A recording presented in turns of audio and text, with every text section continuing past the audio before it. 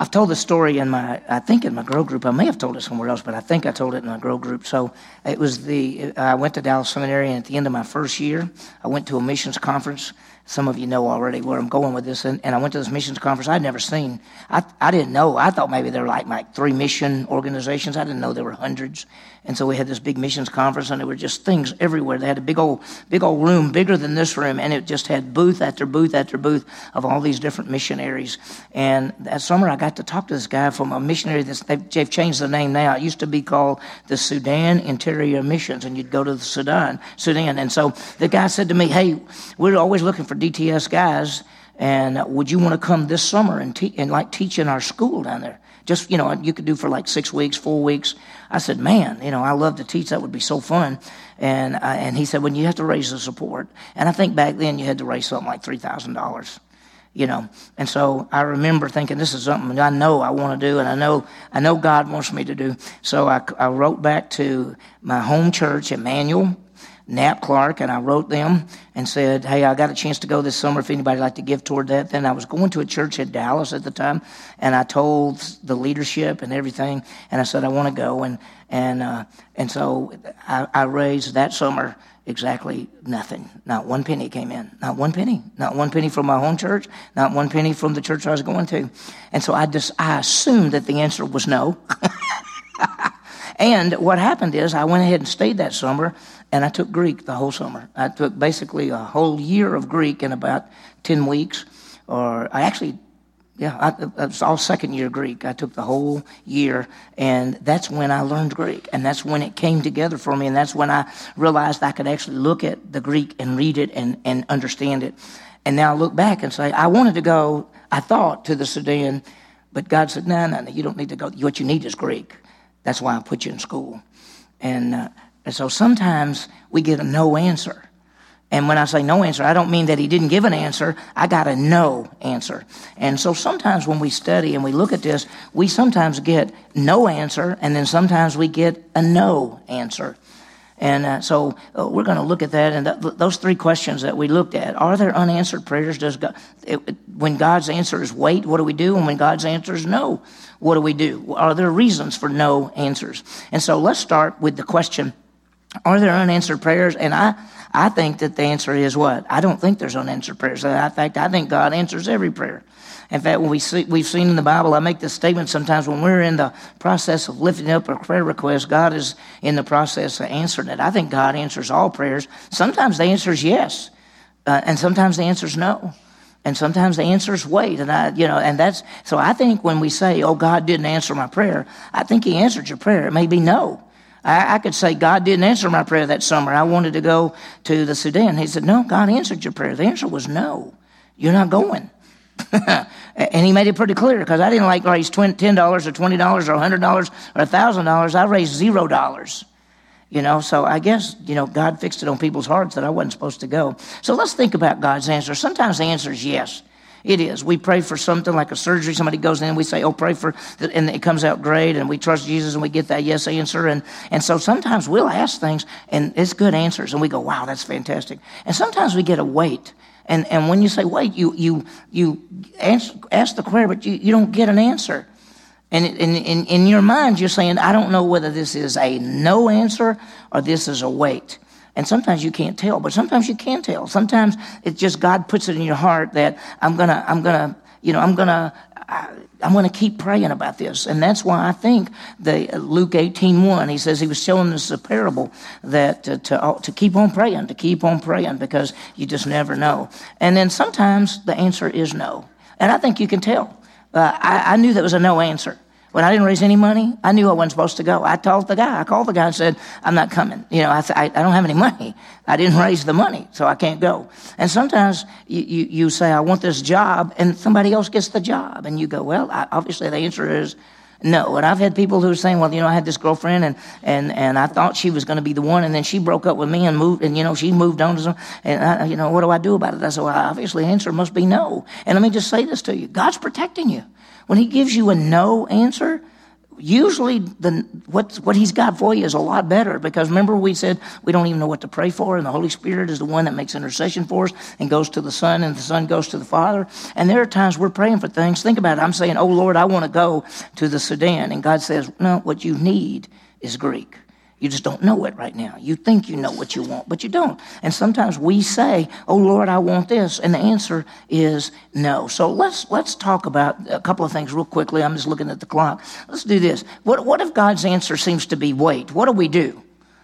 What do we do? Well, first of all, how do we know it's a wait? And we really don't know sometimes. Sometimes we get this answer, and you might say there's no answer, and we say, well, I don't know whether it's no answer or a no answer. I don't know. And so what do we have to realize when it seems to be wait? Well, first of all, is how do we deal with a wait answer? First of all, it's just not God's time.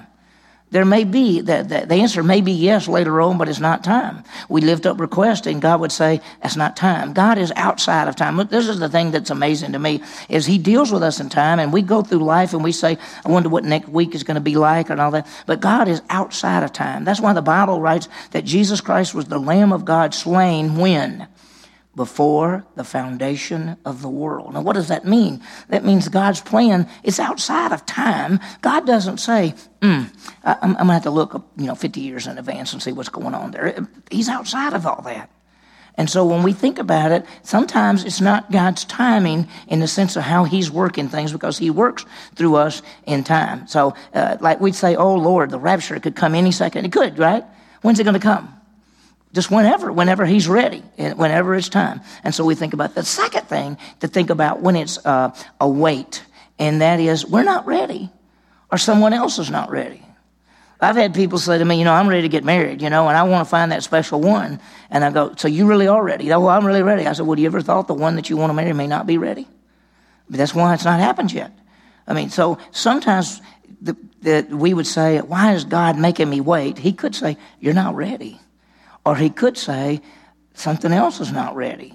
And so sometimes on the wait answers, and let me just say, I think the wait answer is probably one of the hardest, because at least with a no answer, and you can tell it's no, you can say, well, he shut the door there, or that's over there, or I didn't get that, or this and this. But on a wait answer, sometimes that's why I think he says, he kept telling them just to keep on lifting up our prayer requests. Keep on doing it. I put, how do we respond and all that? Well, Luke 18:1, keep on offering the prayers up. He says, pray and not faint. Let me tell you, do you know the illustration that he gives in Luke 18:1 when he says he wanted them to remember to continue to pray and not stop, not faint. And then he shows the illustration of this judge who was really a mean judge. He said he didn't care about God or man. That's the kind of man he was. And he was a judge.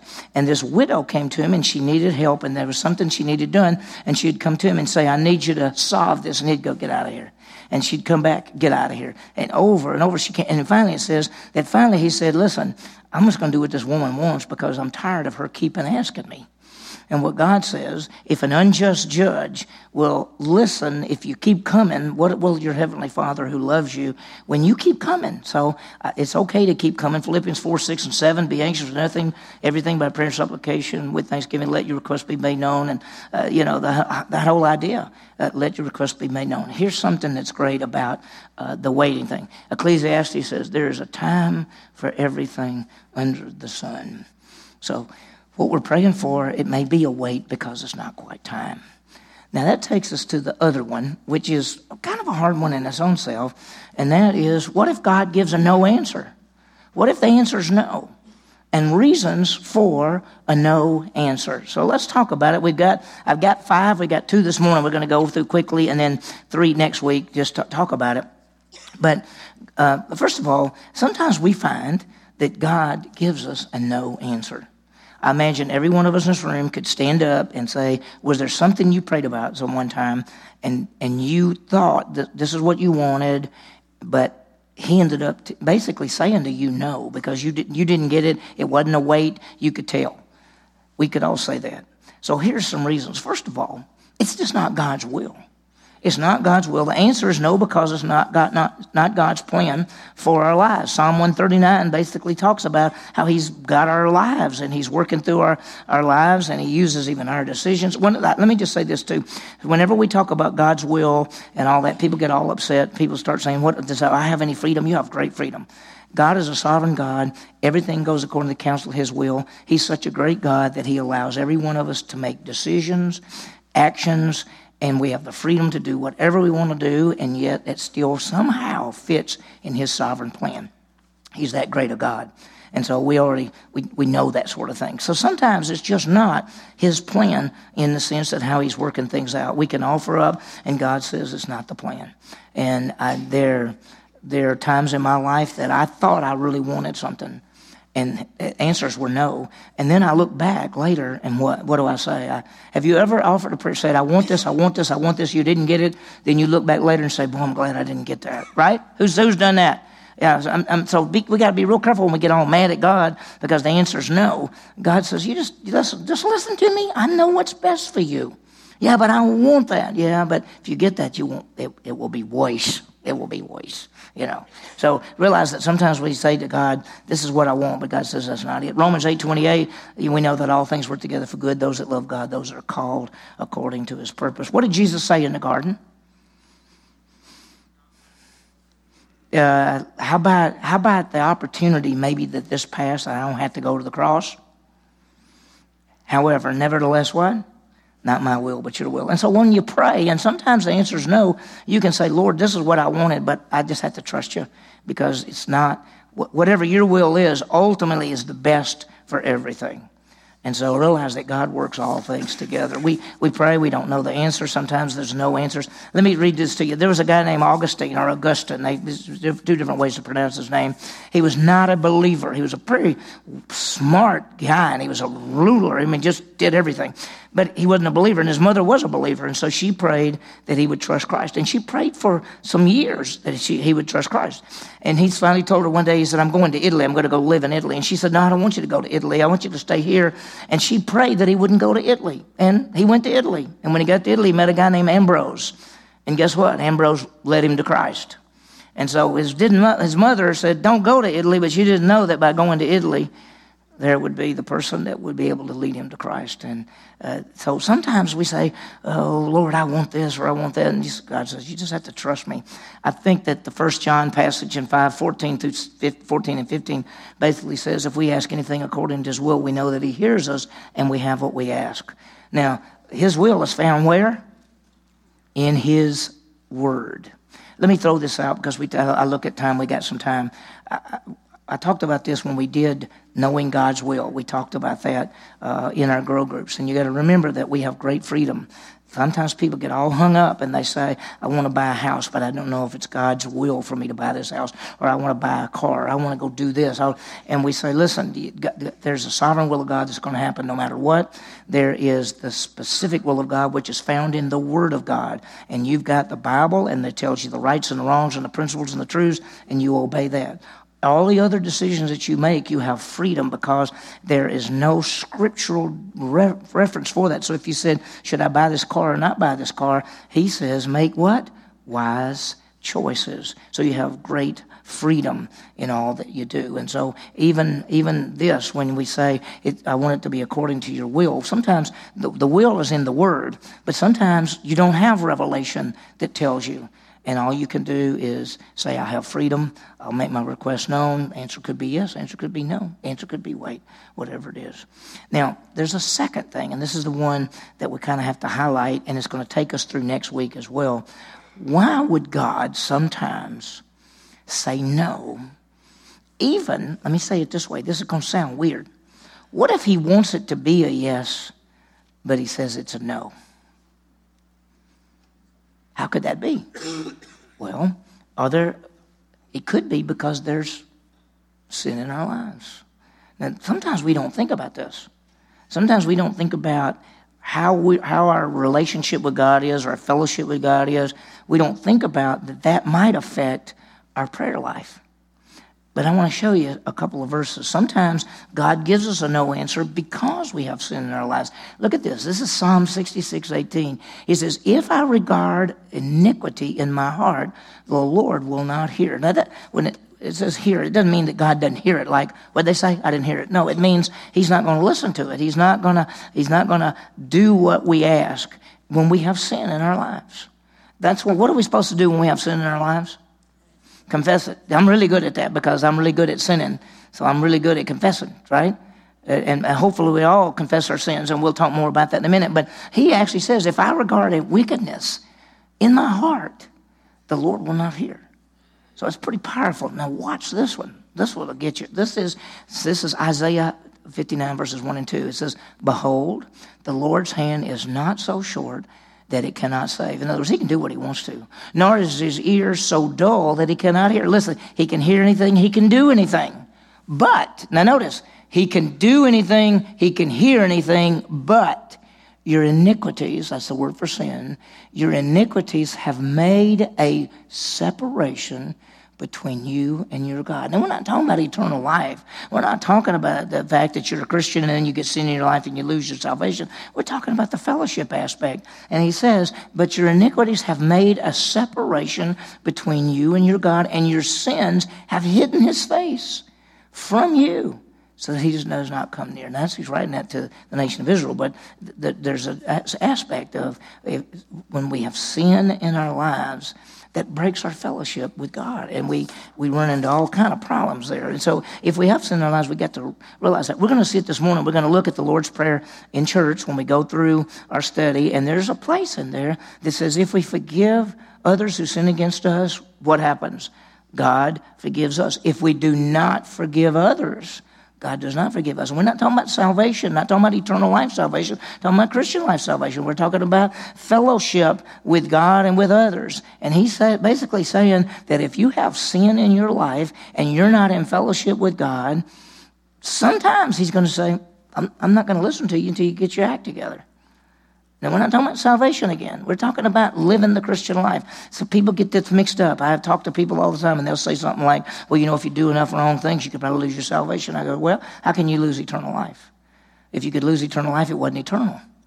He gives us eternal life the moment we believe. And the moment we believe, this is our relationship with God. But then we have fellowship with God.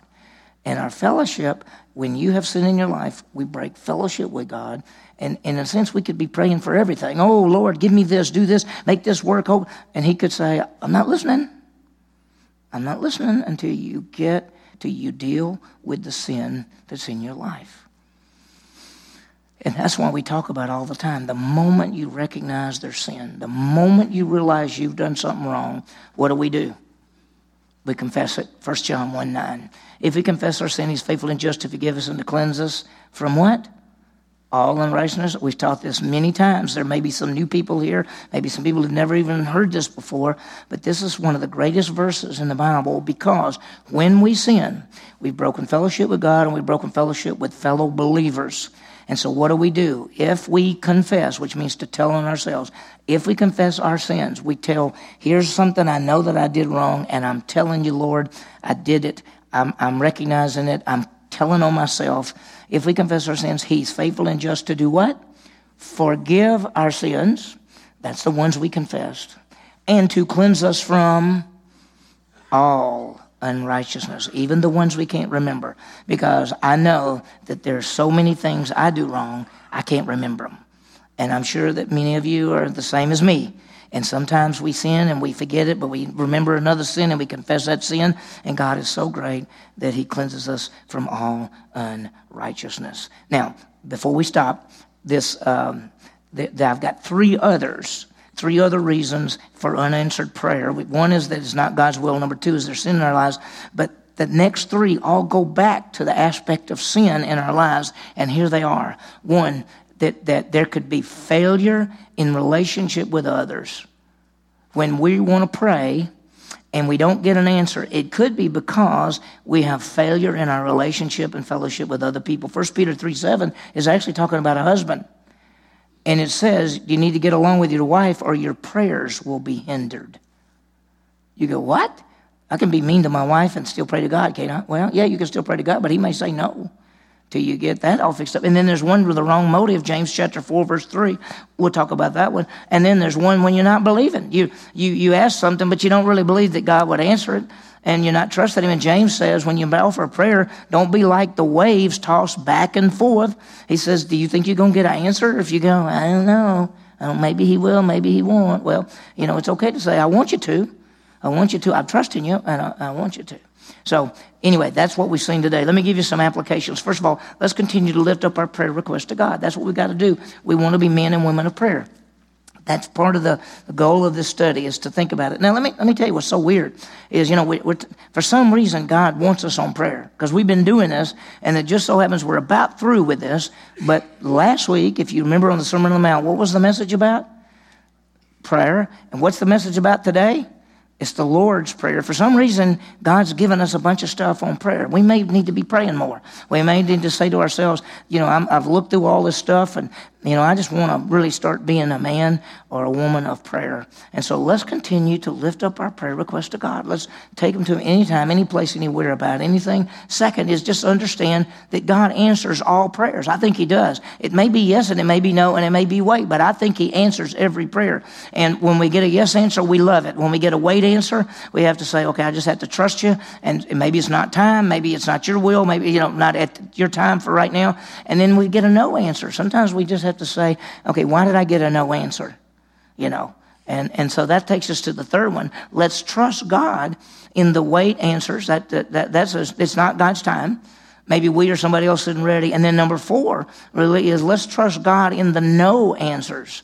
And so what it could be it's just not his will, or there may be something going on in our lives that's blocking our fellowship with him, and we need to take that to him. So there's some hard things, but let's be men and women of prayer. Let me just go back real quickly. Let's offer up our prayer request. Let's understand that God answers all prayers. Let's trust him in the wait part, and let's trust him in the no part, because it could be it's just not his will. And we just say, Lord, I just had to trust you. I wanted that, but you know what's best. And then sometimes look at our lives and see about our fellowship with God and with others.